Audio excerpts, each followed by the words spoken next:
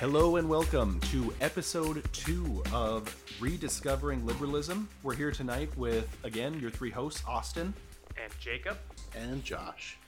And all three of us kind of coming back full circle after the first episode with a little bit better tech, a little nicer studio. We got some really nice lights up on the ceiling and stuff like that. We have nice desk, couple couches and stuff like that. So hopefully this leaps into the future of maybe having like guests on or something like that we can talk to and just kind of like barrel the conversation forward with a bit more like different varying areas of expertise in different fields and stuff like that. So again, very nice to have kind of a place to talk. And also, let's see. So today is the 15th, September 15th. We will hopefully be doing this. I would say our goal is probably releasing an episode once every other week under normal circumstances. We are coming out with this episode probably only a week and a half after, or is it ever so many days? I'd say like 7, 8, or what? What is the... A week and a half sounds about right. Week and a half. Yeah, so filmed our last one, Sunday? Or was it Saturday of the previous week? And it's awesome. We've done a whole bunch of stuff to kind of hopefully better the podcast, both in quality. It goes for quality of like sound and quality of production, but also hopefully quality of conversation. And I think that'll be reflected in the topics that we have today. As you can see from the title, the kind of the big topics that we're talking about is we're talking about John Bolton's book. We're going to start with the room where it happened. Then we're going to kind of find our way into the healthcare conversation.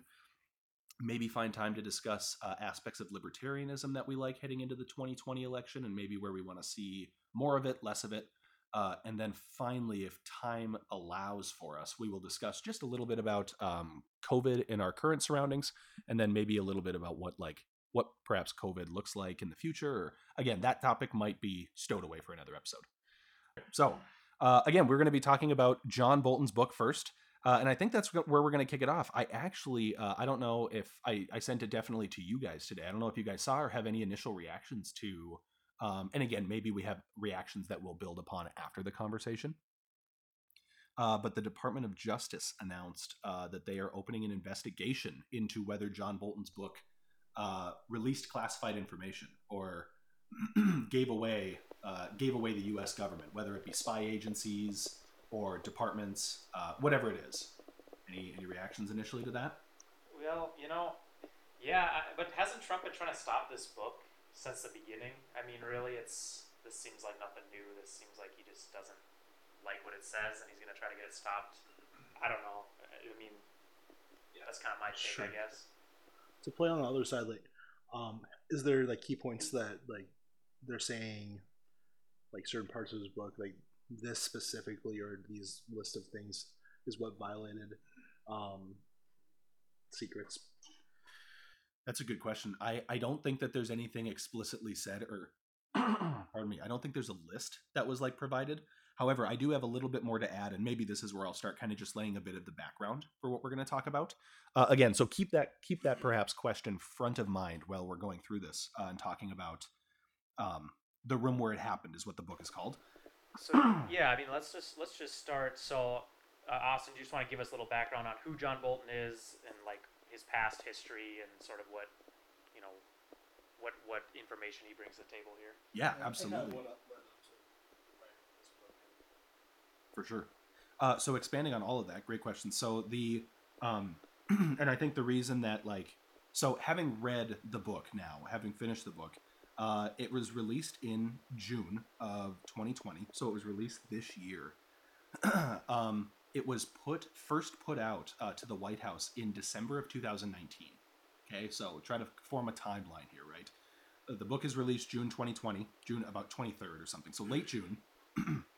It gets put to the White House for approval because they have a pre-publication process. This is the one that perhaps I haven't looked into as much, but there is a pre-publication process that goes into these documents, whether they be manuscripts or actual like soon-to-be published books, whatever that looks like. And the publication process went through rather swimmingly. Like it didn't. Sure, it maybe had like the gripes of, and I'll talk specifically about who how it was received. But again, I'd say that the background was Trump did, to answer your question, Jacob, or to rebut to your point, Trump definitely had ample opportunity, I would say, to do something about this. And I would say parallel to his, I think what a lot of people have claimed his COVID reaction is, I think it was pretty, we'll wait and see how it goes kind of thing. So Yeah. again, the author, his name is John Bolton. He is a former ambassador. He served under the Reagan administration as the assistant or an assistant attorney general. He also served under both of the Bushes, and then he had his fourth Republican presidency under Trump. I believe that Trump obviously was the shortest lived. So he served as National Security Advisor from April 2018 until September 2019. And actually, I just finished up the chapter where he's talking about Ukraine and how that whole thing unfolds. He leaves. That was right before the impeachment hearings, I Yep. believe, right? So it happened a couple months before.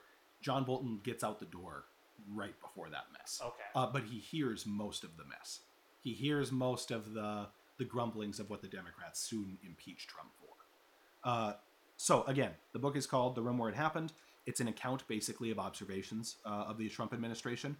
And if I can frame this, I think it's appropriate to frame it in the sense of you have to remember here a couple different things. The first is this is a lifelong Republican, lifelong conservative, lifelong. As a matter of fact, he writes in the book a couple times he makes it very clear he will not be voting for Trump in this election. He makes it very clear that he wrote the book to convince other Americans away from voting for Trump in this election. And we can talk about this another time. It's just another thing on the pile of Trump. Just another thing on the pile of Trump. And to that point, Trump and the White House did attempt to stop it. It was in roughly April, I think, when they started putting out... No, I'm so sorry. I misspoke. It was June 2020. Trump administration sought to block release of the book by Simon & Schuster, which, I don't know if you guys have heard, Simon & Schuster is also putting out Michael Cohen's book about Trump. Oh, okay. I think it's Disloyal is what that book is called. They also put out Mary Trump, the niece. I did know that, yeah. They put out Too Much and Never Enough. They're just putting on all of the Trump hit books. They seem to be the Michael Avenatti, if you will, of just kind of every single thing flows through in late 2018. Michael Avenatti. Now it's just Simon & Schuster. That being said, though, so again, when the book was released in late June, reception seemed to be negative. I'll let you guys I want you guys' opinions on this. It was viewed almost universally negatively, and I think it was because of the context in which it was released. So Trump obviously hates it because it says nothing flattering about Trump. Yeah. And I think that's although it's a relatively simplistic, I think it's it's also a pretty accurate summation. The White House and current administration, obviously all of them have their specific lines about how terrible Bolton is and kind of protecting the existing administration. The liberals and Democrats really dislike the book, not so much for its content, but because he didn't testify in the impeachment trials, which is maybe so something. That's kind of an interesting point. Has he ever really said why he didn't say these things during the impeachment trial? Because if he has all these accusations, and they wanted him to testify during the hearings, but he basically said no. Do you have any idea why? Was he just trying to save it to sell books? Because that's kind of, I think, how Trump's painting him as, he just wants to sell books. Do you think that's part of it, or do you think there's an ulterior reason? No, it certainly wasn't. So to answer that question, I would say yes, probably to both sides. I'm sure there was a financial incentive in it. I think he got something like a $2 million advance for the book. And of course, imagine with me, my friends, you definitely want to make sure this book gets out before November, right? Yep. And that's the timeline they're on for Michael Cohen's book. It was certainly the timeline, I'm sure, for Mary Trump. Whatever the case may be, I do think that there is a bit of honesty to that point, that maybe there was some money in it for him. I will say, though, to the opposite point, it is rather peculiar. His defense, he basically states Democrats committed what he called impeachment malpractice. And what that means is, in the impeachment process, Democrats, or the party that's bringing, or the group that's bringing impeachment, that's a pretty serious thing. If you're bringing impeachment to the table, you obviously need facts, you need evidence. You're not going to be able to, throw the president out for high crimes misdemeanors with just say, on hearsay. Yeah. And I definitely agree with John Bolton's assessment. I think the impeachment trial was kind of a sham. I think that the impeachment trial was rushed through and it was a political process. I think this is a good time for me to very quickly interject. I think that there is a massive and it would be unbelievable to me that this market is unseen in the political sphere. There is a massive market for compromise. There is a it's the reason this podcast, like it's the same backing for this idea. It's in short supply, high demand. And I think it's the same reason that like the podcast space right now is dominating, where we can have these free and open conversations. It's that nobody trusts the media. So I can't trust just recently, and this is something that we can kind of get out of the way early.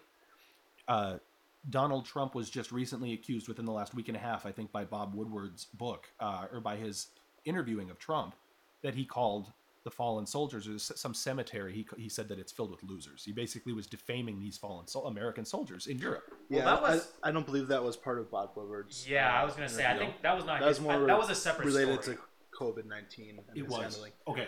Please forgive me. That was. I can't believe what. Or I can't recall what article or what publisher put it out, but there was a certain organization that quoted anonymous sources that he made those comments. So Bob had recordings, and you can listen to some of them on CNN. But he had audio recordings of everything that he talked to with Trump. So those ones are like verifiable, and like anyone can go and listen to them. But that was different than this. If I may course correct, then instead of Bob Woodward, it was whatever. And again, I'd say that this speaks exactly to what I'm talking about with distrust of the media. Another one of these anonymous sources claiming that Trump said X, Y, Z. And it turns out not to be true. Well, but does anyone really know? I mean, because Trump's going to deny it. John Bolton said, so forgive me, my main point here was John Bolton, who actually wrote specifics about this event in the book. There are quotes from this event in the book, and he does not say a word. John Bolton's book, if anything, was quote heavy.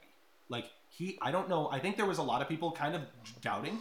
They were kind of like, how does John Bolton remember all this if he didn't take notes and all that stuff? Maybe he did, maybe he didn't. Whatever the case may be. Or I'm so sorry. My point is, John Bolton refuted these claims.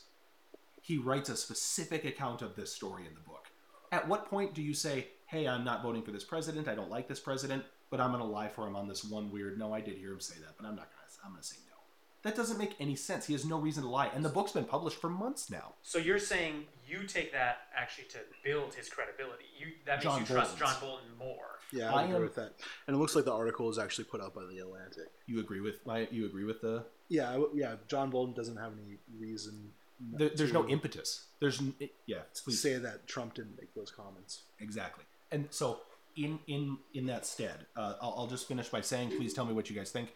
Liberals, Democrats didn't like the book again because of that impeachment malpractice we were talking about. The Democrats, basically, Bolton's argument was, if you guys would have slowed the train down a little bit, you would have actually had more ammunition. Ukraine was just the beginning. That was kind of his argument. There's a quote in the book about, and it's one of the most unflattering ones to Trump. It talks about how, and he was actually, John Bolton was unable to quote this because of the pre-publication process in the White House. They had to remove this. President Trump, is on record saying, or again, is on these calls saying, these not record, but is on a phone call with President Xi Jinping of China saying, buy more soybeans. He's specifically laying out, it basically sounds like he's talking to his agriculture, his campaign strategist. And he's talking to a foreign, you might call him an adversary in today's world. And that's where, I give Bolton a bit more coin when it comes to, who am I going to trust when it comes to, the honesty currency? Trump is the lowest of the low when it comes to that. And I will say that to much chagrin, I do not think Trump is an honest president. And I think that that's pretty obvious. I think that this book will have ample opportunity maybe to dig into a couple of the points. I think that they tell the story very well. The final thing I'll say is there were actually some foreign powers that came out, foreign countries and representatives that came out against this book's release. There was South Korea came out and said that basically diplomacy would be wounded between America and South Korea if they unilaterally released diplomacy, conversations between the two. Largely because John Bolton spends a great part of his chapter on the Hanoi summit trash talking South Korea's domestic policy towards reunification, and right now they're in a period. South Korea is in a period, for those of you who don't know, where the leader is a member of the party that espouses what's called the Sunshine Policy, and it basically says that instead of hard-nosed diplomacy or hard-nosed sanctions, whatever that, the opposing route, and I'm certainly not saying pro or con to it, the opposing route is rather befriend the North and live in hopefully some cooperatively built peace. So anyways, long and the short of it is, and please tell me what you guys think so far about that background and everything. Again, he has his bona fides when it comes to the Republican Party. It comes to like, how many Republicans listening out there would not look me dead in the face and tell me Reagan is your favorite president, one of your favorite presidents? I know, I was there at one point. I still might argue Reagan was a pretty good president. Again, those things like Bolton was in the Department of Justice for them, for the Bushes, and so on and so forth. So yeah, so he's not just some left wing hack who's out to smear Trump. I mean, yeah, that much, we definitely have to take that into account. You have so many people coming out of this administration, and it's like a Rorschach test. It's basically, do you like Trump or do you not? And based on that question, or were you treated right? Omarosa Manigault, or whatever that gal's name was, she was the lady who was a part of the Trump campaign. She was in that PBS documentary saying, like, every person's going to have to bow to President Trump before she gets... And now she left the White House scorned by Trump.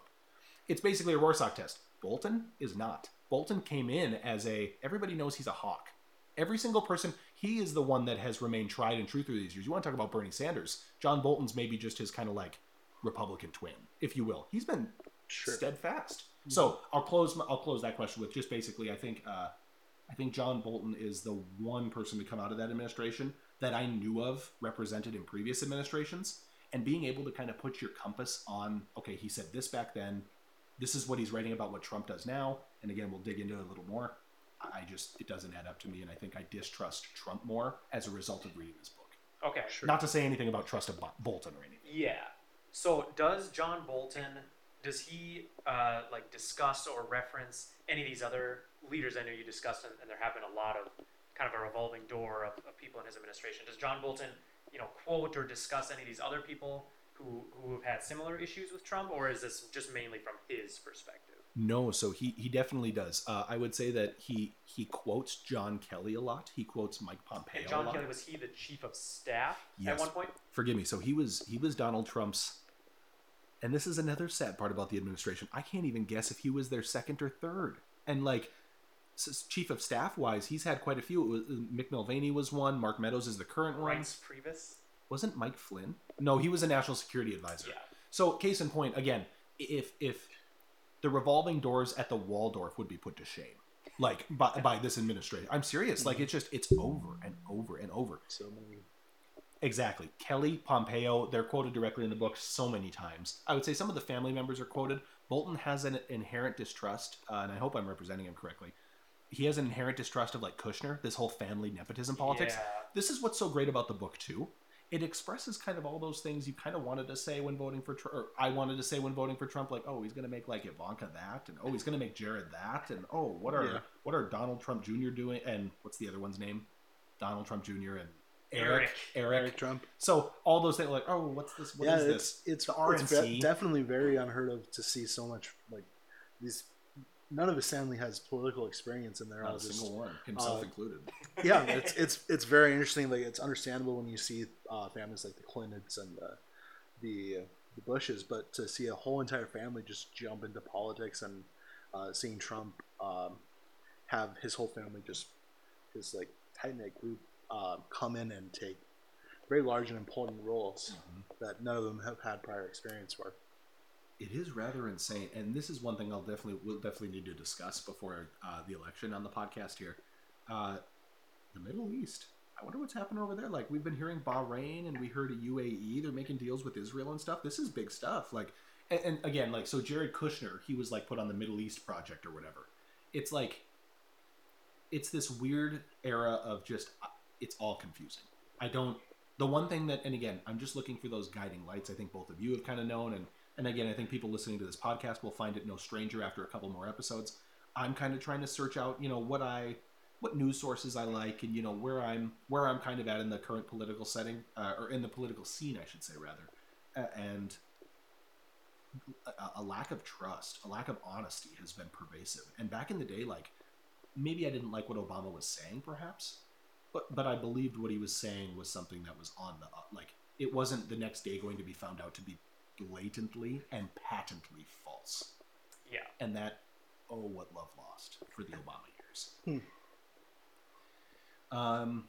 So let me ask you this, Austin.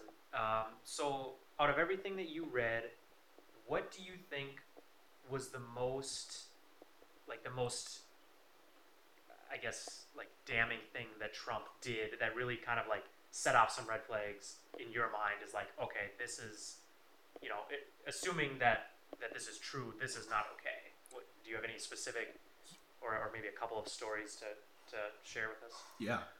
If I had to place a percentage on it, I would certainly say that, like, reading the book, researching the occasions and the events related to it, like, President Trump, I would probably assign the book 65%, roughly 70% of my reason for not voting for him. It was a hefty. I needed to hear it from somebody that, like I said, maybe I don't inherently trust, but at least they don't have 1,700 strikes against them, right? So I would say the two big ones, they actually weren't, like, I'll be honest, there's two things I'll talk about from the book. Two more recent things, kind of, unfortunately, is his handling of COVID-19, and then also, like, the Russian bounty thing, like Russian bounties being paid to the Taliban to kill U.S. troops, and then we don't hear anything about that, like, seriously. And I used to think there was some, and maybe this is my naivete showing, I used to think there was some, like, grandmaster plan with Russia.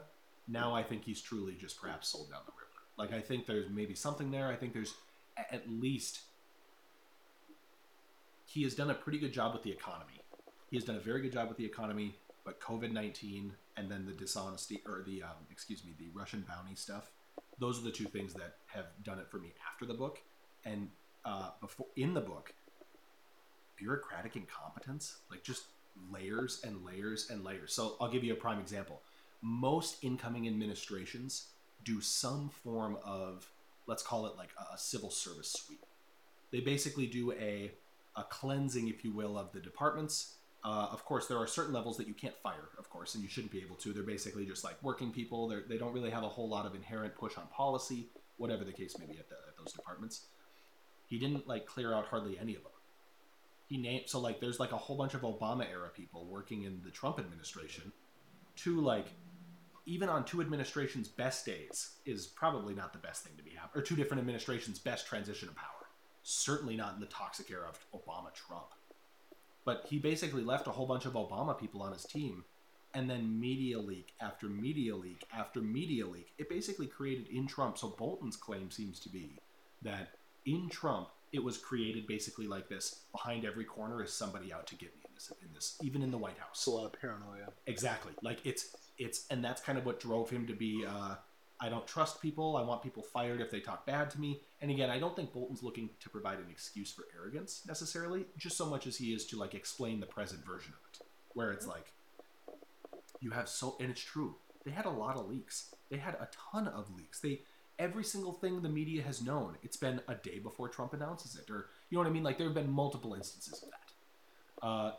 And that is, like, it's a bit disconcerting. Like, and I would say that that's a failure of administration, not a failure of, like, he likes to go on about witch hunts and all that stuff. I have nothing to say about the Obama, like, FISA court stuff, any of that's Obamagate that he's talking about. I have nothing to say about that right now. It is more so just, like, in the book, again, President-elect Trump and his team definitely made up their cabinet. They did not conduct an adequate, again, they called it, I should not say I call it, civil servant sweep of the Obama era folks. So again, this relies on most of the first 2.5 years of his presidency. It basically resulted in it being plagued with constant media leaks, which basically then, like you said, Josh, caused a basic downward spiral of paranoia. There were very few people he trusted, and maybe that right there is a simple explanation, psychologically or not, about why family was the one that he surrounded himself with. Like, at that point, at least you have something. Yeah, you have some axiom to say, no, they have to be loyal to me. And that's maybe where you're seeing this be so, like,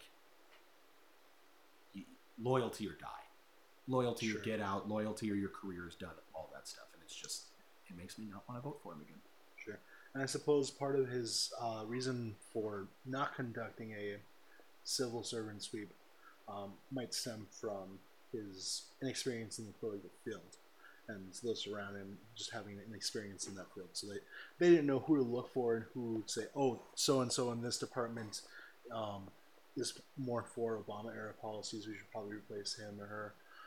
I suppose he just didn't have the experience and didn't have a team around him to help him comb through those people. Exactly. And John Bolton would call that, he calls it in his book, quote, the axis of adults is what he calls that. He says Trump's failure the last. So again, and I think I told you this, Jacob, on the phone a couple weeks ago. I still agree with a lot of what Trump did in year number 1, year number 2, and let's say year number 3 for the first couple months. I'll be conservative.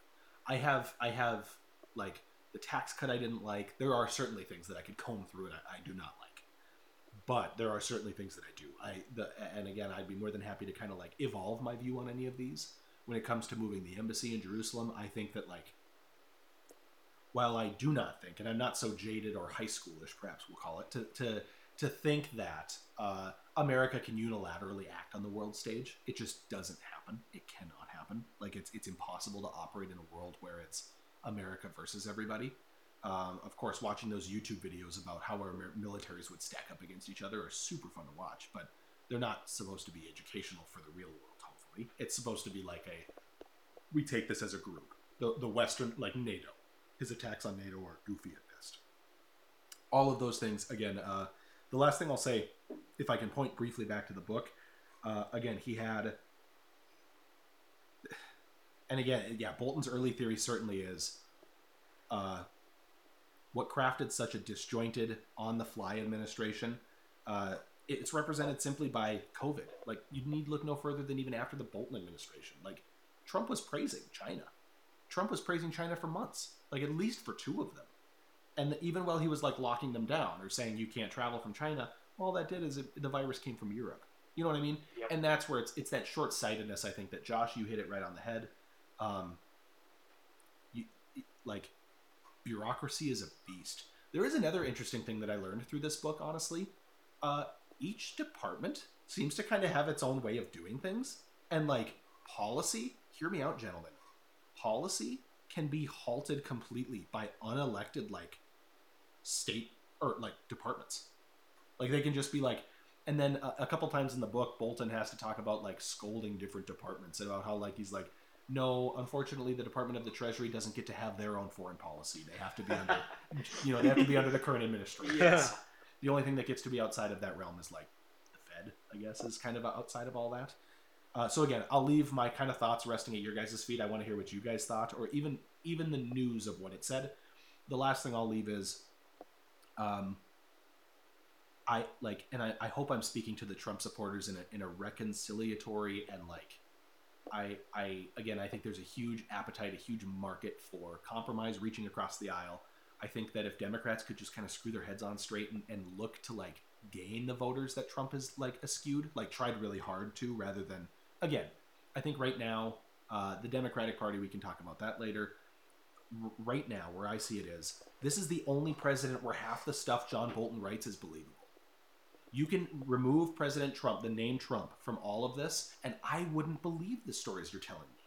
I wouldn't believe, like, Trump didn't know that the United Kingdom was a nuclear power. He thought Finland was part of Russia. I'm listing off documented things from this book. There are substantive, like, they teach you this in senior year. I know because I was just recently there. I was there a lot closer than Trump was to senior year. That being said, I'll leave this with it. I'm sick and tired of taking the road of, well, I don't believe the media, so I'll believe everything the other side tells me. It's just it's a regrettable state of affairs that I find myself in right now, where it's I don't believe anybody. And Bolton provided me a small glimmer of light in that sense, and maybe that's where I've been misguided a bit. Maybe it's not true, but right now, the foreign policy war hawk of the Republican Party's got me in the trust camp, and I think that's the only one right now that I can think of. And that goes for a lot of very prominent senators that ran for president of the Republican Party. So I think that's where I got any thoughts from you guys. I've been doing all the talking. Any thoughts? Did you guys hear about any of this? Have you heard anything? Again, the Department of Justice did open an investigation into was classified material was leaked. I will say there was a lot of really interesting stuff. Like you got to hear stuff that it did sound like it might be off limits. So I was a bit surprised to hear like, oh, you could like all the travel plans were very cool to learn about. How much they traveled, like flying around the globe several times in a week. It's just nuts to think about. So fun insights there as well. Yeah, for sure. Well, yeah, I mean, I haven't read the book at all. I've read a few articles, before kind of back when it was originally coming out, and got little summaries of it, I guess, from, news articles. So I don't have a whole lot of a lot of information to add, but we definitely appreciate your insight on this, Austin. Yeah. Yes, definitely. Yeah, it was a fun time. It was a good read for sure. It was. I got sick of it at the end. It was like just foreign policy, and that's Bolton's area of expertise. So let me ask you this as maybe kind of a wrap up question: did John Bolton in his book did he have anything positive to say about Trump? Did he like any aspects, or was it pretty much negative? Good question. One of the biggest things was cost sharing. Trump's position on cost sharing when it comes to NATO, getting everybody up to that 2% spending mark. Again, if for those who don't know, in the North Atlantic Treaty Organization, that's basically the coalition or the group of Western powers. So UK, France, Germany, America, Canada, so on and so forth. The biggest thing that I would say Trump, and I still agree in some small part. I think it has to be like a bilateral talk to get people up to the amounts. But I also think it's just kind of goofy. John Bolton 100% agreed with Trump saying Europe needs to pay more for its defense. Japan needs to pay, South Korea needs to pay more.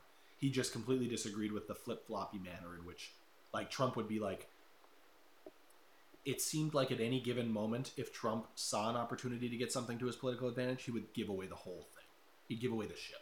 He was willing to, at one point, basically quit the entire joint military exercises as a whole on the Korean Peninsula just to get a concession from Kim Jong-un. And that's just, John Bolton would call it, and I might find myself agreeing more often than not, irresponsible politics. So, with that, if there's nothing else to add on that one, I think we're going to kind of transition, move a little bit over into the healthcare space. I don't know if so much as the John Bolton conversation, if this one's kind of being elicited or driven by current events as much as it is more just perhaps a conversation about the whole overarching policy area, perhaps. Yeah. And again, I think this one's going to be kind of more the freewheeling conversation. Does anybody want to start? Anybody got anything to say right off the bat? I will say I spent a good chunk of my time looking at. I spent a good chunk of my time recently, the research I was doing and stuff like that, looking at is healthcare a human right? Kind of looking at what the state's responsibility, just again defining the line rather than finding where we should fall on it.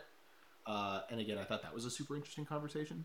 We can talk about what I found later. Anybody else have any interesting things you guys were looking at? Not too much?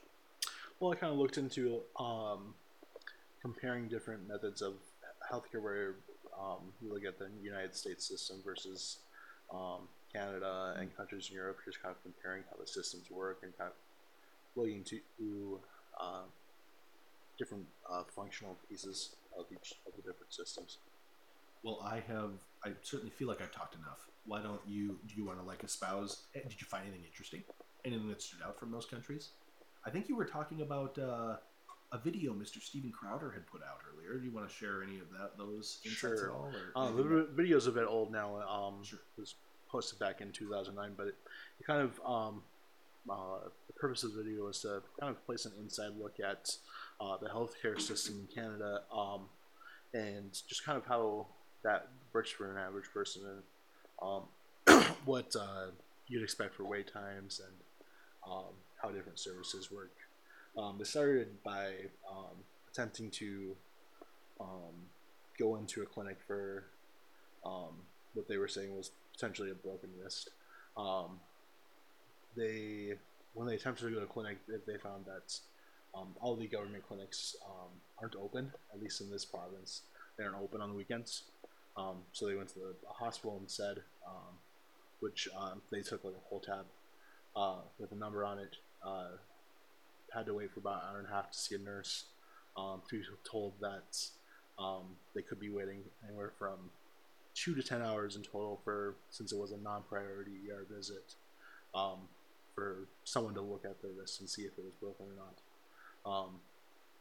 And they ran into similar problems where someone was trying to get a blood test for cholesterol, and they went into a clinic for that, and were told by the nurse there that they weren't able to get the blood test without a doctor's order, which you have to have a primary physician for. And at least at that time, the current wait for a primary physician to be assigned one was anywhere from 2 to 3 years. If you weren't in necessary to urgent need for a primary physician. So that's kind of one of the things I was kind of looking at, just kind of like how the wait times and different things worked. Another interesting part of the video was there were a few of the people that they ran into at the different clinics and sites mentioned if they were trying to get care sooner, they could try to go to a private clinic where they would have to pay out of pocket for services. It was just kind of interesting to see that there's a private market in Canada that exists for the need of speed in a sense. Yeah, any thoughts from you? Or why don't we begin rather by, and again, Josh, I appreciate that. I think that actually lays a good foundation for what are your thoughts? What are your, and again, in the area where this can be conversational more so than structured, it's going to be, you guys are going to start hearing conversation. It's going to be this one again. We do have a little bit of I would say research topics, stuff that we kind of want to hit. But again, for you listeners out there, this is going to be far more structured a little bit more loosely. So again, Jacob, I'll turn the floor over to you. Do you want to kind of start with where do you sit with healthcare? Yeah, well, so I guess I've really kind of changed my position, I think, quite a bit in the last few years, kind of the more research and reading I've done. I've taken more of a liberal approach to healthcare. I would say that I support like a Medicare for all type single payer system. And I do have some reasons. Some reasons bringing it out. Why? Yeah, I looked up a few statistics.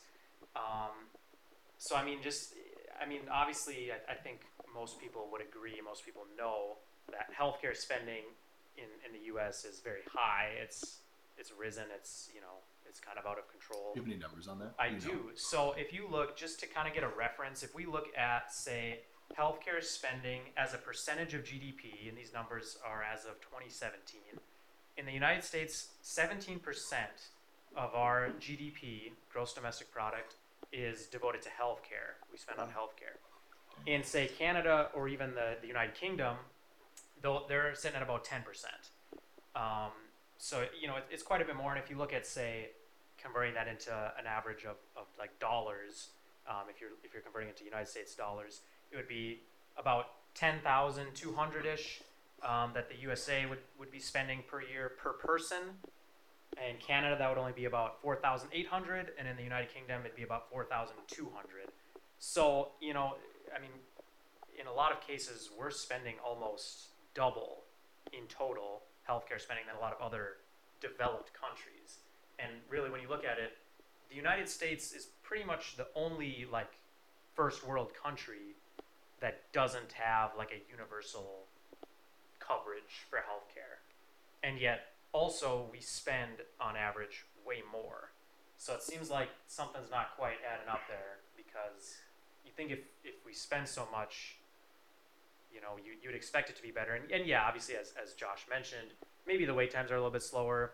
I'm sure they are in some things. I'm sure that's the case. Yeah. But but at the same time, to pay double, I don't know what the trade-off is. For me, I would say that might not be worth it, especially if you look at some big picture statistics like life expectancy or infant mortality rate. If you look at those kind of statistics, obviously those are big picture statistics, not individual case by case. Like you have a broken wrist or whatever, but just total life expectancy. The U.S. lags behind a lot of these other countries too. So I don't know.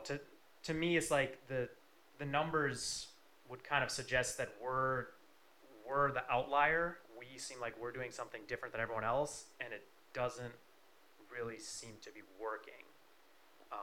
That's kind of kind of where I've come to on it.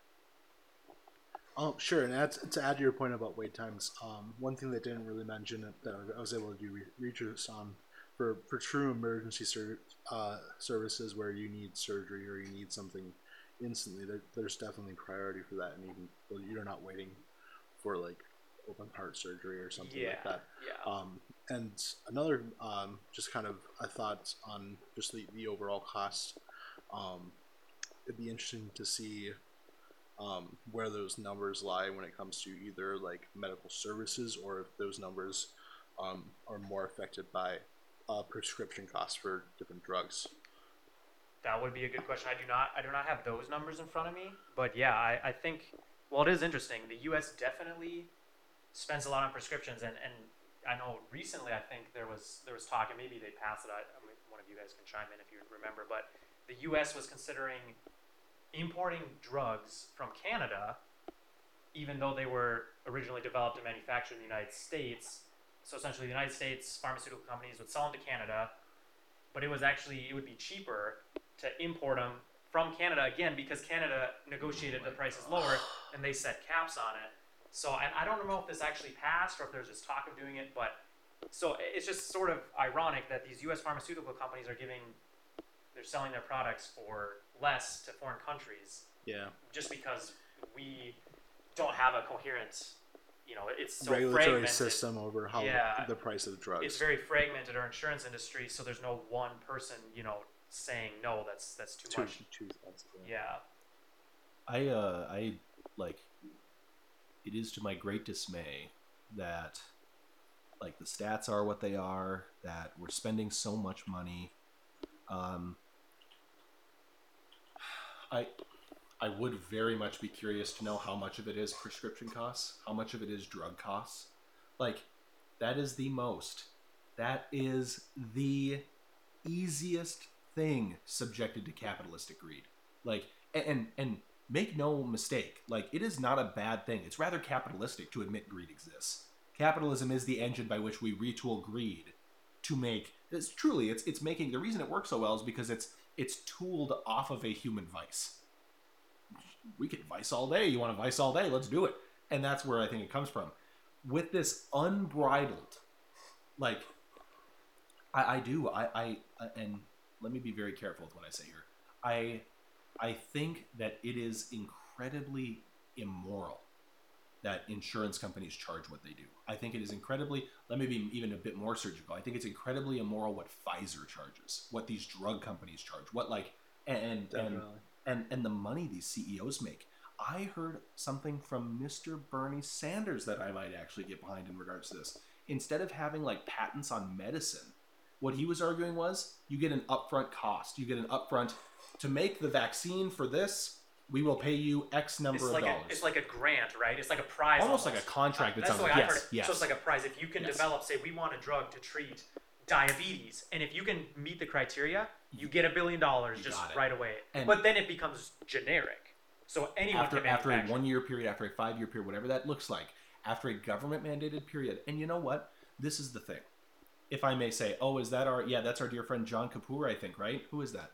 Yep. Yeah. So Josh pulled up on the screen here. We have pharmaceutical executive John Kapoor sentenced to 66 months in prison. This gentleman was the CEO of Insys, just like Martin Shkreli.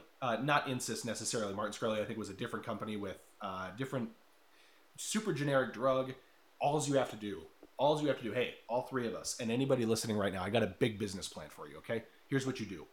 I want you to gather all of your life savings, and I want you to basically make yourself look incredibly and immaculately attractive to some pharmaceutical company out there, okay? Either do that or go to college for pharmacy. Because seriously, all you have to do is find a generic drug that costs $3 a pill right now, add a zero. That's not that much, and then guess what happens? Just like student loans, the everybody else in the market sees, oh, we now have this third player here. It's not just me and the buyer. Now there's this third player that's willing to almost supplement what the buyer can give me, or what, you know what I mean, what I'm going to get from this transaction. Ergo de facto, I snuck up the price $27. But you can pay that. Your copay's hardly, and now you see where the snowball goes. Go ahead and say, what are you looking at? I'm just looking up some infamous cases. I believe Austin mentioned Martin Shkreli, who's I believe is in prison now. Something unrelated he asked to for a release for COVID. He got to create the COVID vaccine. That's what he said. Yep. But something unrelated to his prison sentence. He hiked the price of a life-saving HIV drug by more than 5,000%. What was it called? It was called Daraprim. Daraprim. And that's just it. I think that there are so many big, and again, I think this is where you and I we're gonna, and I'm excited to see the conversation. I'm excited to get into it. This is where I think that I've now discovered so many other issues besides, like, my willingness for Medicare for all has not decreased or has not begun to wane a bit, simply for any, like, merit or lack thereof that Medicare for all has. It's now seeing what we can maybe perhaps do. And by the way, I'll also say really quickly, and then maybe I'll hand it over to Jacob, Josh, whoever wants to talk next. I will say, in summation of my thought of this thought right here, like, I think that the fact that we're able to pull up so many of these instances, I think Josh had it in under 10 seconds. Something up on the screen that told me that an EpiPen in the United Kingdom costs 88% more in the US, or whatever. Yeah, 88%. by the numbers, you can see. So in the U.S., two pack of EpiPens costs $608, which is up more than 500% in the last decade. Versus in the U.K., it only costs $69, and that's very close to the cost that it costs to produce in the U.K. So they're barely having any upmarks in the U.K. Can I ask, Jacob, do you have anything economic to say about price controlling pharmaceuticals? Price controlling, not all of them. Please bear in mind, I'm talking very specifically, and this is also another thing, before I hand this off to you. I think that we get lost in absolutes in this argument a lot, where it's like either fully free market or fully Medicare for all, or fully, and this is going to be one of the solutions I might bring to the table tonight as kind of a state by state solution. Talk a little bit more about how that's completely impossible right now.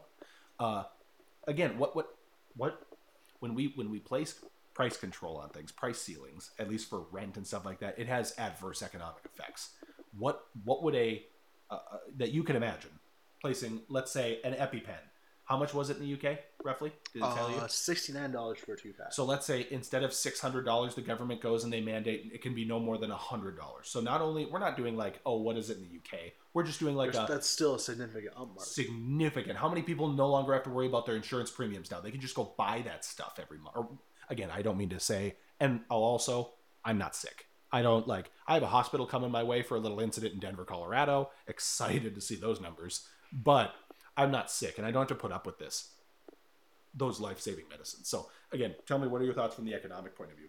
Yeah, well, I guess the thing that jumps out to me is, obviously the U.S. is based on a very capitalistic system in a sense, but if you look at the way patent law works, it's sort of, patents are an important part of capitalism, but at the same time, the effect of a patent is a monopoly, right? It's a temporary monopoly. Yes, it's like a government-sanctioned monopoly, and, capitalism does not work well with monopolies in the long run. So that, I think, if we want to talk about how the market is distorted by price controls, that would, but also I think the market is already distorted because of patents. And again, you want that to some extent because, yeah, they have research and development costs that they need to recoup. And obviously, you want these companies to be able to do research. Wait, are you arguing, I'm so sorry for interrupting, are you arguing then, just to make sure I've got you pegged correctly, are you arguing that drug price is downstream from patent control or patent reform? So you're saying we would reform patents first, and then later, like as a cause effect module, we would later see then reduction in price because they just don't have the mechanisms then to keep those prices to themselves. That's what I would think that would generally follow. Yeah, because and a lot of these drugs, if you look at, they make these drugs and they do a lot of research and a lot of money goes into making them. And if they get really successful ones, I don't exactly know the timeline that they have. I think it probably depends. Do you know, is it how many years? I guess I didn't even check that. But, I believe it's at least 10, but it could be longer. Yeah, but what I've heard some companies do then is they'll make a very small change to the formula of like an inactive ingredient. Yeah, make a newer version of it so they can repatent a similar drug. So they'll repatent the same drug. So essentially this drug that was maybe developed way after the patent should have expired, if they make a small little tweak, they can repatent it with this small adjustment and still own the patent on it. And still get those profits. Exactly, because then if you have a patent, there's no competition. It's essentially monopoly. So honestly, yeah, I think if you just reform patent law and like kind of what we were discussing earlier, I think that it'd be a very good idea to explore is just saying, hey, if you make this drug, we'll give you a prize up front, maybe instead of a patent, because yeah, we understand like science isn't cheap. It costs money to do research. Like I get it. They have to pay their team to research stuff. Could one on that point, could you say that the U.S. bears like a massive burden of shouldering the cost of these drugs that you could almost say, I don't know if I want to go as far as to say that the UK and the other developed nations just are kind of getting a free ride and paying for these pharmaceutical research, and where they're like, I know with the UK they negotiate prices like with these pharmaceuticals. That's why they're able to get EpiPens like barely above cost. Yeah, I mean, yeah, I would agree with that to some extent. I think there is a lot of that where the U.S., us as consumers of healthcare in the United States, I think we do probably subsidize the cost in research and development costs for a lot of these other countries. I mean, I don't have specific numbers in front of me on that, but I agree with your sentiment. I think that's an interesting point. It's kind of and you could almost imagine that, say, if the U.S. did adopt more of a universal healthcare approach, that you could almost see of course, things would be cheaper in the short run for the U.S., but I could almost see, in a sense, a leveling of these drug costs like across international scenes. Yeah, it'd be really interesting to see if the U.S. did go with that. I'd be curious to see like if that would change, the landscape, or maybe other countries would develop drugs more to kind of pick up the slack, or if there would be fewer drugs. I mean, it'd be interesting to see the effects of that. But yeah, I mean, I guess I don't know exactly how much R&D a lot of these like foreign, like European drug companies do. I feel like you hear a lot about American companies coming up with them. Yeah. But there really shouldn't be any reason why Europeans couldn't develop drugs. Yeah, and I think they definitely right. do. But if the free ride option is there, I mean, why wouldn't you take it? Exactly. I mean, so I think there's something to be said for that. And also, I do think that even if you did have a universal system in America, I don't think that's like the end of pharmaceutical companies. I mean, because we're not gonna. I don't think anyone's advocating for setting the price so low that they can't afford to do what they need to do. No, there has to be some sort of balance. There just needs to be a balance where, yes, it costs money to research drugs, and we're willing to pay for that, but we're not willing to give you crazy monopoly-style rents just because you have a patent for years and years on something that you did a long time I believe ago. We looked that up, but it's 20 years for a patent. 20 years for pharmaceuticals? Okay. Yeah. Okay. And another thing, the one thing I just hope is that where that balance is is people who need insulin or people who need EpiPens don't have to worry about like not having enough money for rent because of these drugs. That's the kind of should be the goal. It's kind of sad actually. I think it's insulin that you mentioned it. So there's a really interesting backstory on that. So the original guy who discovered or developed insulin, he realized how useful it could be and how important it was for society. Yeah. So he, and you can fact check me, Josh, right now, but I believe he sold it, or basically he like gave it away. I think he sold it for like $1 because he wanted it to be available for everyone. So he just saw that it was such a useful tool. He didn't want it to be, monetized to make these crazy, profits for these companies. He wanted it to be accessible for everyone. So he essentially gave it away, the patent originally, but like a company bought it up, and then here we are, and it's still crazy expensive because the company has been making profits off it, even though that's not at all what the original developer wanted.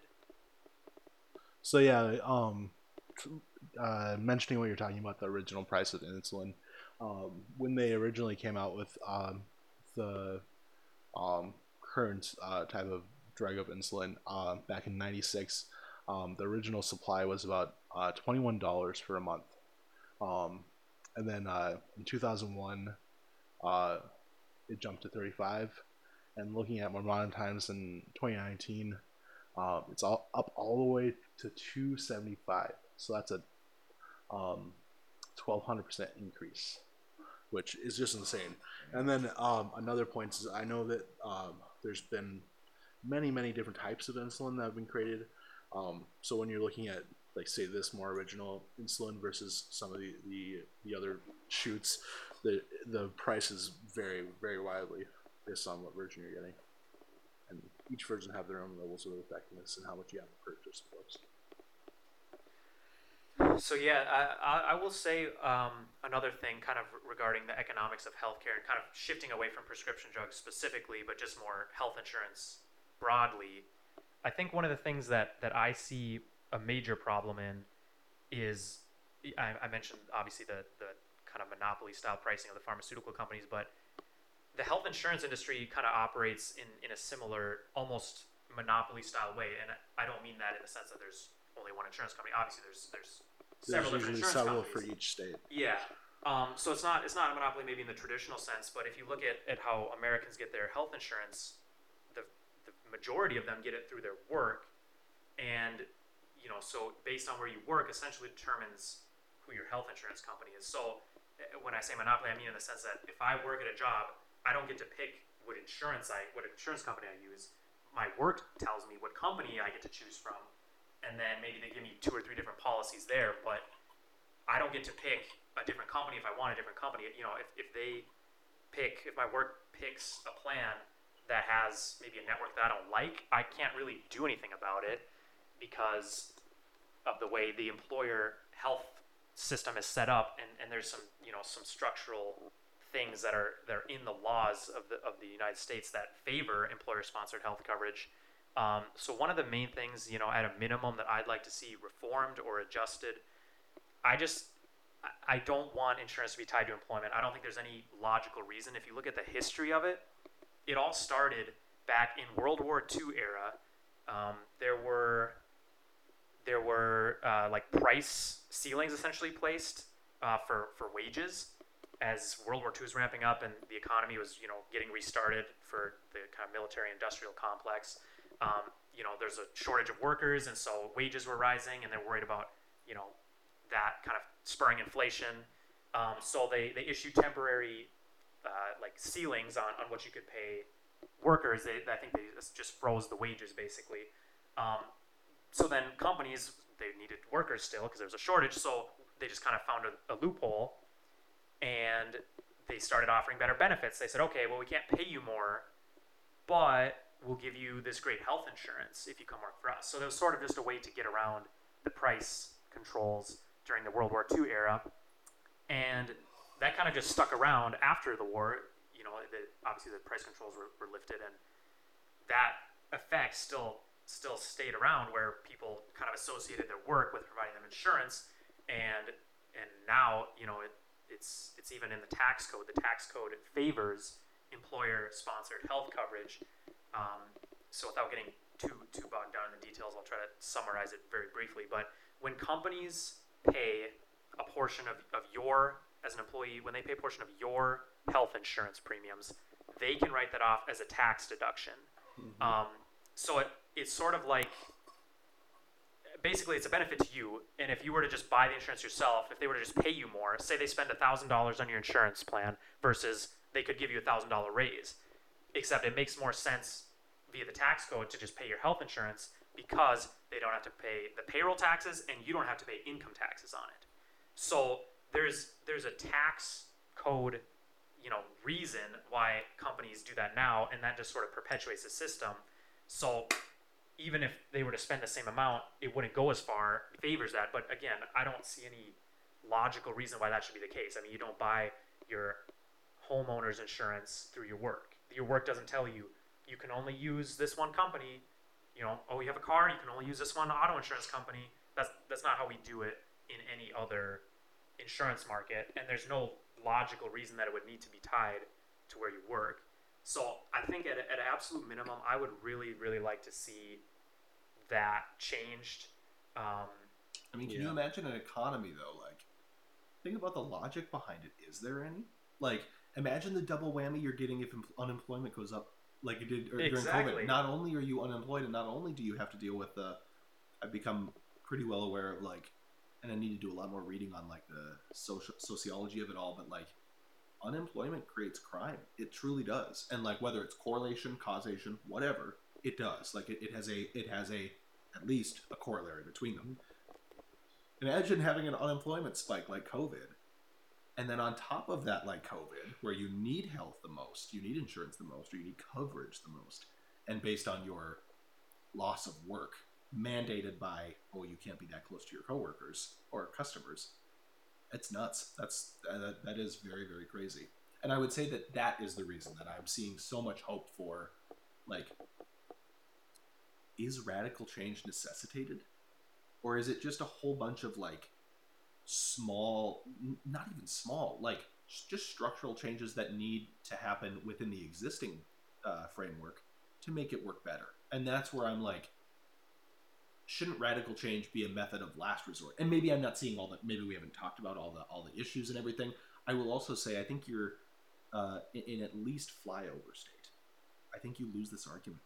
I think, like, if, and again, I want this show to so much, rather than obviously identify with a certain political party, I want this rediscovering liberalism thing, and I think you guys share this belief. I want it to just be like, certainly let's talk about everything, but let's talk about it pragmatically, like in the real sense. Flyover country doesn't want this. They don't want anything like it. So that's what I'm curious to know. Like, do you see any hope for, like, more incremental change than just like, let's just jump in? And again, I don't know, because it seems like, I mean, because if you look at what Obamacare is, really, it's fairly, in the grand scheme of things, it's somewhat incremental. Like, it's really not all that radical compared to some of the proposals now. Mm-hmm. And if you look at some of the responses to that, there's a lot of pushback, and even to this day, there's a lot of pushback. So I don't know if you're really going to get very far with that. But aren't you enlisting? I think you just kind of like, if incremental change is pushed back, what's radical change going to do? Like, it doesn't get better just because you do more. In my opinion, yeah. I think that argument falters. It depends on how much control whatever party is trying to push radical change has. And that's another thing. Obamacare was shoved down our throats. Like, for as bad as the Republican Party is now, or as bad as we want to, discuss the reasons we don't like them as much or whatever, the Democrats definitely did this. In 2010, again, whether it was the object of Republicans being mean to Obama or whatever the case was, whoever started it on the playground, I would say that Democrats definitely threw a punch when it came to, like, not inviting Republicans, pushing it through. Even, like, semi-moderate liberal reporters thought that, like, Obamacare was like what just happened? So do you remember that? Like, it was past the middle of the night. Nancy Pelosi's infamous "you have to pass it to know what's in it" speech. Like, all of those things were not coincidence. And I would say that incremental change perhaps is not the object of hate here. I think it's, regrettably, Obama, but also compounded by the fact that I think it's just a toxic environment. And that's where, again, this is a whole nother conversation. The one variable every argument is tainted with is gridlock, for sure, and to what degree. But healthcare, that's where what do you say to that? What would you say to, if incremental change was, like, take that exactly what you just said, and I don't disagree with you, Obamacare was pushed back. There's still, like, legal challenges somehow to this day, even after McCain threw down the thumb. Like, I'm voting no on this repeal of Obamacare, even the, you know what I mean, the skinny repeal, as they called it back in the day. Even after John McCain's long gone, it's still getting attacked. If incremental change is rejected for whatever reasons, I don't know if radical change is going to be, like, wholly embraced just because, you know what I mean? Like, what would you say to that? What are your thoughts? Well, I guess I would say, I think maybe people just don't trust the system, like the current insurance system. I think there's a lot of, like, things that, like, and even like we were just talking about the pharmaceutical companies, like, we just don't trust that, like, they have our best interests in mind. Whereas if you, like, do a wholesale radical change, like, the whole thing's changed. I think you might get some people who maybe didn't.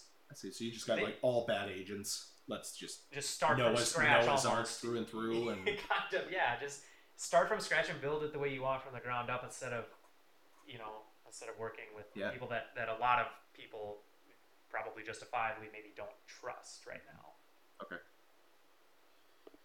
Yeah, and that's, I mean, like, I don't know. I certainly see Medicare for All being more, like, divisive than Obamacare was, and just because I also think that, like, you're erasing an entire industry too, and that's another thing definitely too. And now, what humans might weep for that industry, I don't know, but still, you are, like, economic shock is a real thing, and when you do that kind of thing, it'd probably be the exact same thing as making a tax code. Oh, what simple great days they were when we were like, why isn't the tax code just one page long? Well, if you do that overnight, the economic shock would be incalculable. Like, it would be terrible. because Yeah. you just can't uproot people like that, and it's a lot of people in the healthcare industry. Another point to add to that, I don't think we've seen a Medicare for all or a socialized medical system on the scale and the number of people, like with over 300 million people done before it. So it definitely trying to create a system that would work for every state and um, just be universally working is definitely a huge challenge that U.S. Kind of uniquely faces. So let me ask you this. We'll see because I haven't really found a satisfying answer to it yet. So, what value does private insurance add to the healthcare experience? Do they add anything useful? No. Because to me, I don't think. Go ahead. Yeah, to me, and I'll let you answer in a second. To me, I don't think they really add much, which is part of the reason why I'm also, I'm okay getting rid of them because I don't think to me, they're basically a middleman. They collect premiums, they pay out some of it, they keep some in profits, a lot. I mean, billions in profits if you look at a given year. They pay their CEOs a lot of money, right? I mean, they have this huge infrastructure in the middle, and I just don't really see them adding anything. Yeah. And to kind of point on to that, I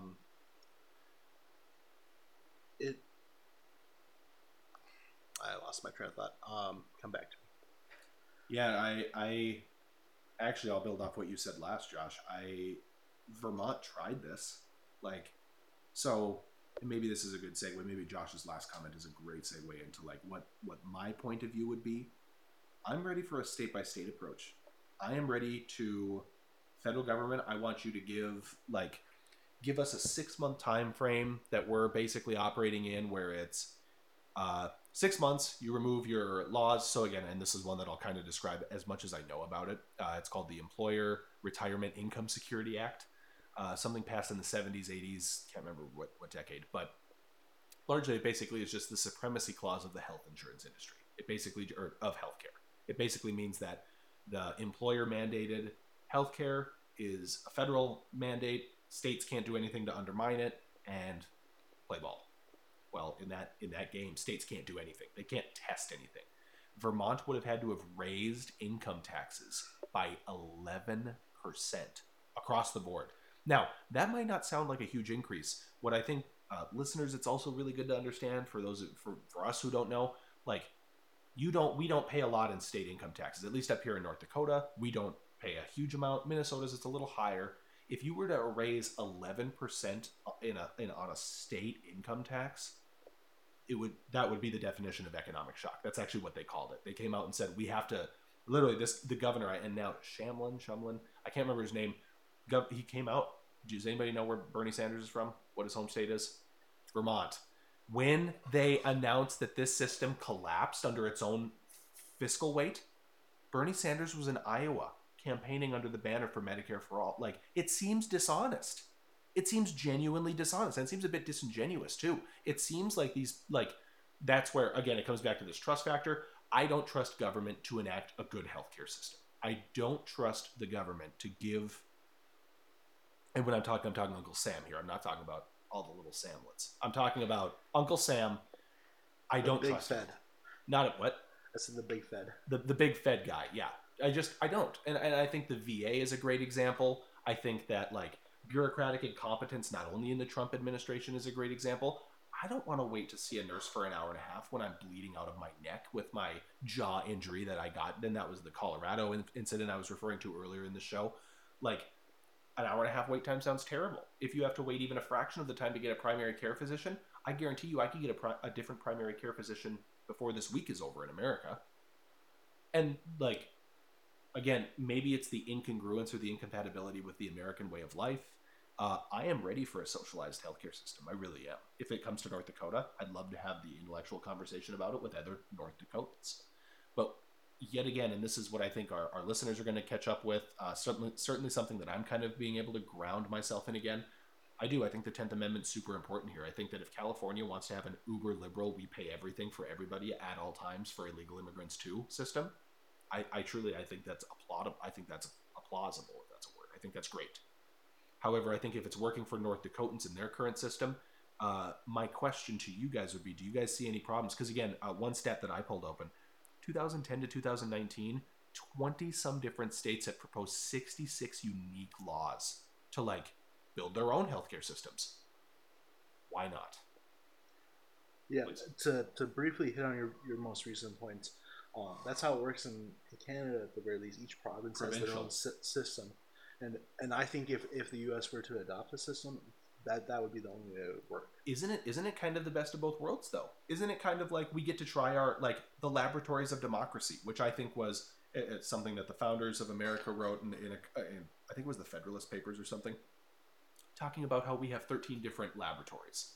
They're all going to try, back then there were 13, now we have 50 of them, and they're very different places. I think for the exact same reason that I don't think like educational rules that work well for Yonkers, New York, as it does for Albuquerque, New Mexico, or Juneau, Alaska. I think that these places are so incredibly different. Certainly not least in most in like demographics.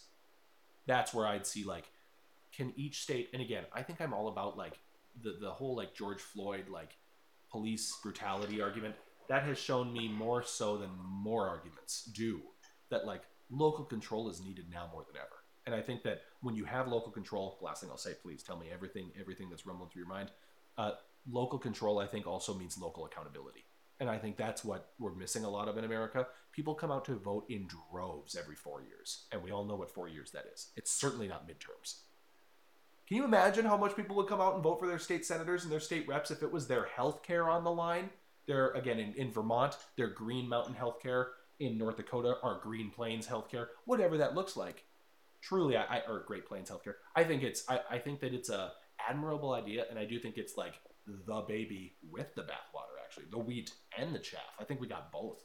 So you're let me just to clarify, in your like ideal scenario, you would have the federal government like essentially not like, because there are, like I was describing earlier, there are certain things like in federal law, and you talked about some of them as well, that favor the current employer-based health coverage. You would say let's get rid of those completely, or what would you say on the federal level? Because let's repeal those? Let's take it. I mean, and I think we can take it categorical note by note. Chime in individually as you will, please. So, what was the first one? Well, let's just talk about the tax code. One. The tax code. The tax code favors employer-based health coverage versus any other health coverage. Perfect segue. So, there is a law on the federal books right now called ERISA, and again, that is the Employee or Employer Retirement Income Security Act. It is basically created under the guise of protecting employer-made healthcare, and again, it largely is states being unable to do anything and not having any wiggle room is a byproduct. It's a bug, not a feature of the law, if that makes sense. Okay. The primary focus of the law, rather, is to make sure that everybody who has like employment gets help.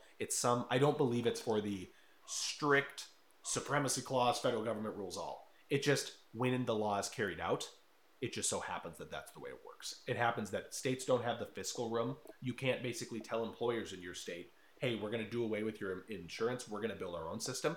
They actually have to kind of work to like goad the companies into like giving up their employee-based healthcare. And that's what Vermont did. That's one of the reasons Vermont failed in their attempt, was because first and foremost, also, I might add, roughly 47 states have balanced budget amendments. It provides such a good fiscal framework for these programs. How much does it cost? That's another thing.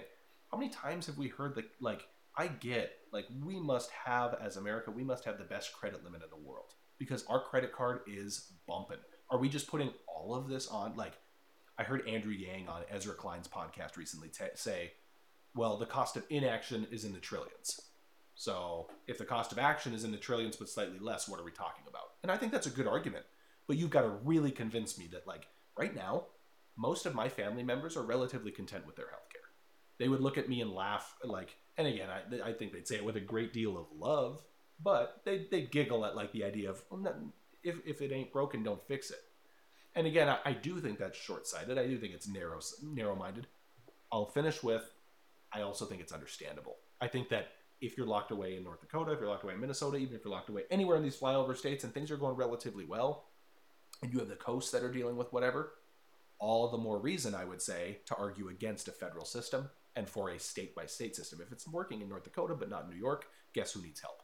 Not North Dakota. So just to clarify, you would try to like get rid of that the ERISA and those things. Federal. You would essentially say the federal government should not be setting the rules for this, or would I'd you have say to be that? a bit more methodical in it. I would say that, like, at least for ERISA, I'd say ERISA is a good place to start.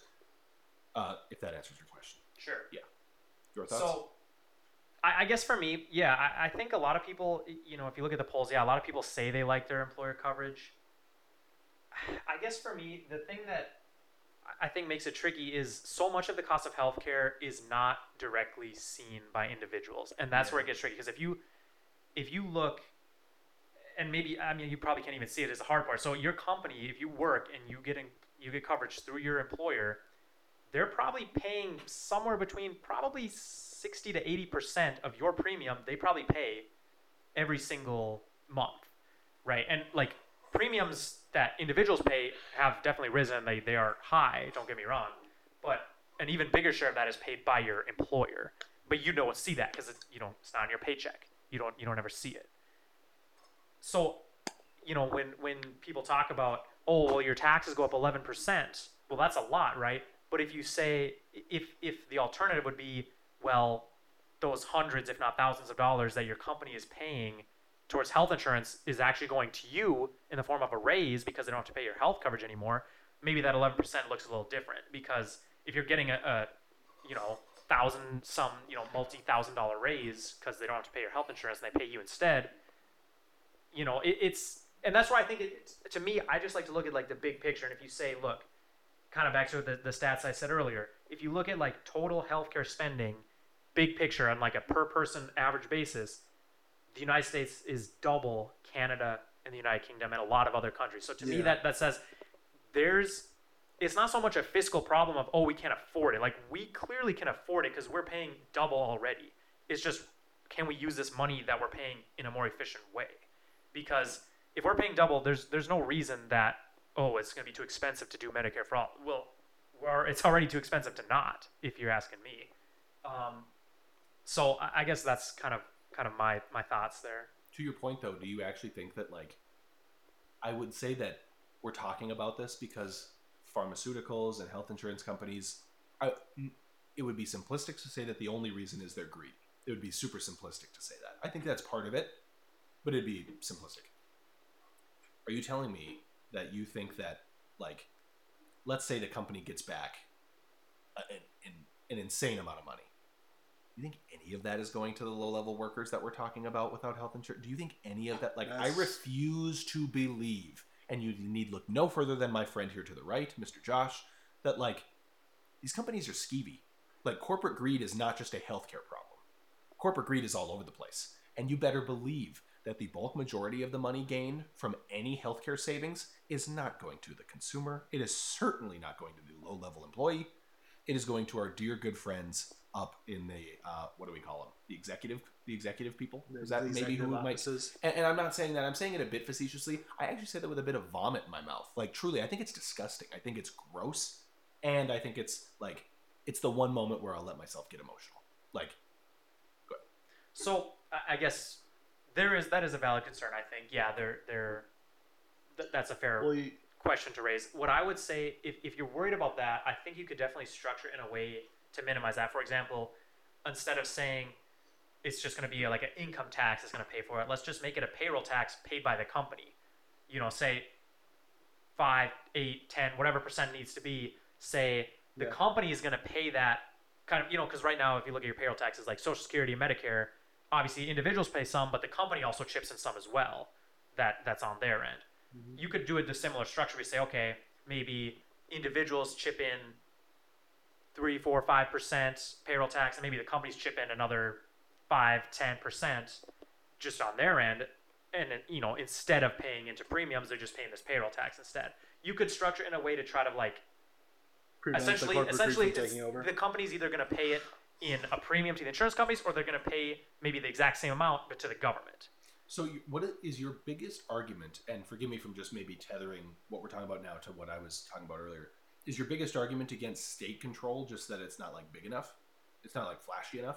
And I'm not trying to be insulting. Is that your biggest? I haven't heard like a structural opposition to it. I've just heard but maybe the federal one's better for a reason here or there. I think, yeah, I mean, I wouldn't necessarily be opposed to what you're saying. I think there may be some synergies to be gained from going one centralized system. If you just, sort of like an economy of scale, right? The bigger it is, you kind of can get some efficiencies if it's, instead of having 50 redundant, because that's kind of part of the problem I think we have now. A state negotiate with a pharmaceutical versus the U.S. government is exactly. And like you look now, we have so many insurance companies and they're all trying to negotiate differently.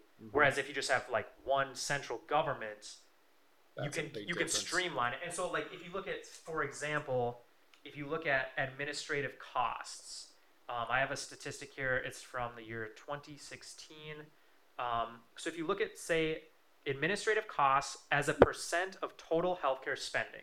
What is administrative cost? Can you explain that? So that'd be like anything from like billing, marketing, all those like not direct medical care, all that kind of extra stuff that goes into all the support staff.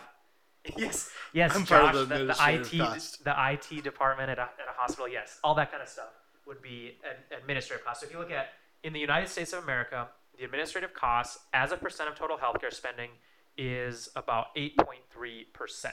So for every $100 that you spend on healthcare in total, about $8.3 of it would go towards just administrative. Now, if you look at, for example, the United Kingdom, that number is only about 2%.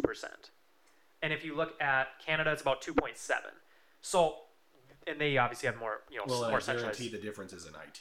I guarantee the difference is in IT. No, I think a lot of it is the billing, because you have all the different, because the hospitals need all the billing departments to work with all the different insurance companies. And that's where I think if you just have, because really you can streamline billing. If you have one person paying single payer, that makes billing really easy, because you're not billing it to like millions of different people and companies. Yeah. You're billing it to one person. So there are some and if you look at, for example, just to kind of put in perspective back to the U.S. even, if you look at, say, Medicare spending on the administrative stuff, they're kind of right around that 2%, somewhere kind of in the 1.5 to 2% range as well. That goes towards administrative, and that's even in the U.S. here. So I think you could save some amount of money. I don't think it'd be insignificant that you could save by just having a centralized system. I think that would be a potential benefit of having one centralized system versus 50 separate. Well, one negative to my thought, I just came up with while you were talking, you kind of like made me think. Another negative to my system would be, it is more than possible, it's perhaps more than likely that the current insurance companies would become way too expensive to function, because you're losing, let's say you have 20 states adopt these and those 20 states are going to be the liberal, heavily populated. Let's say you lose 80 million people off private insurance rolls. What does that justifiably do to insurance prices after that? You know what I mean? Like, talk about a market shock. So I'm arguing if you let all 50 states choose their own program, let's say you have 20 states enroll, I'm basically arguing against my point here. I'm trying to basically facilitate all of my thoughts here, where it's, if you have 20 states enroll in a program where it's, okay, now we're all single payer and the other 30 states are still some mix of whatever, in that world, you'd definitely have to provide time for insurance companies to get back on their feet, because they would lose massive amount, almost government mandated. You'd lose a whole bunch, or people like Blue Cross Blue Shield might have to completely reorganize because they've lost branches of whatever that looks like. However that. So I do think structurally there would be maybe some issues with it, but again, I really like the idea of, first and foremost, I like the idea of it happening inside of a framework of balanced budgets. Not for the reason of being like a deficit hawk. I don't care necessarily as much about that, but I will say it is important. There's no way you can rack up the debt or deficit to infinity and beyond and be okay. That doesn't seem okay. If that's the case, I don't understand why every country doesn't do it. It just doesn't make sense to me. Inflation's got to happen. Something's got to give. If that's not the case, is it heaven on earth? Are we done? Money's free? Because seriously, it happening, that's a big thing. Are you asking about modern monetary theory? Are you trying to? No, we don't have time for that. We'll save that for a different. Another. Don't worry, we'll get to that. My main thing is, I think it's good to happen. We don't hear costs. Democrats never talk about the cost. No. And I'm not talking about. I will say that I'm not owed the same amount of skepticism like Rand Paul might be, right? I'm not a politician. I'm making a statement that I think that it only makes sense to need some form of reality when it comes to what do these things cost. Yeah. Because if that's not the case, why aren't we spending everything, and why is everything not free? Why am I still at work? Why not make double the deficit and give everybody free? We'll double the deficit and raise the minimum wage to $30 an hour. Exactly. Like exactly what they want Might for as well Amazon. give I'm saying everyone, your dreams quickly become not reality, but you exactly, yeah. You carve out a very like weird dystopian attempt at utopia, and it doesn't work. It's never worked, and I would posit it will not work. I'm not saying socialized medicine doesn't work. That's not the point I'm making. All I'm saying is that I do not. I refuse to believe, I think first and foremost, that like government is not refuse. I could be goaded into it. I don't think government's capable of executing it well on a big scale. Again, I think how many veterans do we have in the VA system right now? Yeah. It's a terrible system. Well, I think it's underfunded. I think that's what it comes down to. That's probably you're big not. thing, yeah. I think yes, I agree. For it to work, there would need to be a commitment to fund it adequately. You can't just put on the back burner and say, but who pays for we're going to Can I ask, what's your financing idea? Is it truly just like you're just running deficits all day? No, I don't think you even need to, because like I said before, I don't think the financing is a problem. We already spend double what other countries pay. But that's not in tax dollars. That's not but it's in premium. So what's the difference? If I have to pay... Well, GDP is different than government expenditure. I know. If I have to pay $500 a month in premiums, or if my taxes go up $500, it's a wash. It doesn't affect, like, either way, it's the same net disposable income. Well, that's what I'm saying. Not necessarily, because in one system you're paying for, and please tell me what you think about this. Please forgive my interruption. $500 to the government system, you're getting a different result. You're definitely getting a different result. We've actually, Josh talked about a couple of the different results you're getting. Of course, his were overtly negative or critical. Yeah, just highlighting certain negative points. Yep, that of course. There definitely is certain positives. I mean, like, absolutely. Like, for this care, like, they can go into these clinics. They may have to wait a while, but they're not paying for it. There's no co-pays and stuff, yeah. But once again, I think my argument more rests in, sure, you're losing $500 out of your pocket. If I pay $500 for, like, fixing broken windows in my, or if I pay $500 for a really sweet TV upgrade, I'm definitely getting a different, like, social value for my money. Does that make sense? So what I'm telling you is, I would argue that the social value, if you will, of paying that $500 to Uncle Sam, sure, I certainly can whine and moan and complain all day at the private insurance companies that they're price gouging or whatever, but at the very, very minimum, I've got alternatives. Like, no healthcare is an alternative. What is the penalty if you don't have healthcare? Go ahead. Is it though? Is it an alternative? Because at the end of the day, it's almost like yeah, but the current system we have, it's almost like a baked-in bailout, because, like, as a society, we've decided we're not just going to let people die on the streets because they can't afford it.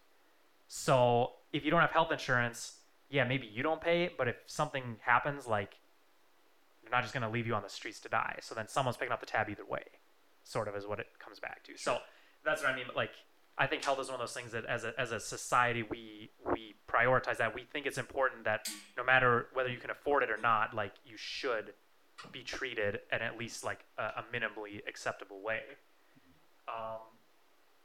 So I don't know. I guess I think to wrap up on the subject, and I certainly do think that we have more to talk about. So give everybody. I think we should go around, just kind of tell us your wrap up your thoughts. I will start, and whoever can end, but I will end my part of this conversation just saying that I'm so open to exploring these ideas. I think what we should do for the next one is we should come prepared with some questions or something like that, like areas that we can maybe talk about.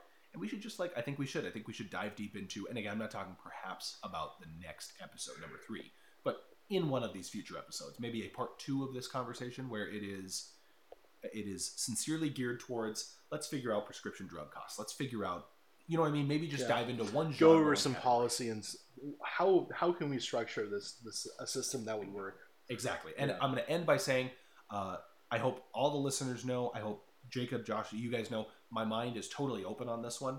I'm intrigued by the state approach. I think I have a little bit more to talk about the next episode about, like, or whenever we talk about it next, about, like, how I think the system that I'm envisioning would be structured. I'm certainly encouraged by like the conversation on healthcare. I think that it's good to have the conversation, especially revolving around. I think that it's going to take a national conversation around where we place value, like where we. It's going to come to a head: rugged individualism versus collectivism, and that actually is like a huge underpinned conversation. Yeah, that's a huge part of it. Like you were saying with in the flyover states, like most people are very independent and have like that. We social distance for a living. COVID. That's the COVID quote. That being said, I really do think that there is. I really do think that there's hope for a better system than the one we have. I think that I am more intrigued. I'll place more stock right at this very moment. And again, I'm totally looking forward to changing my opinion, evolving it as we go.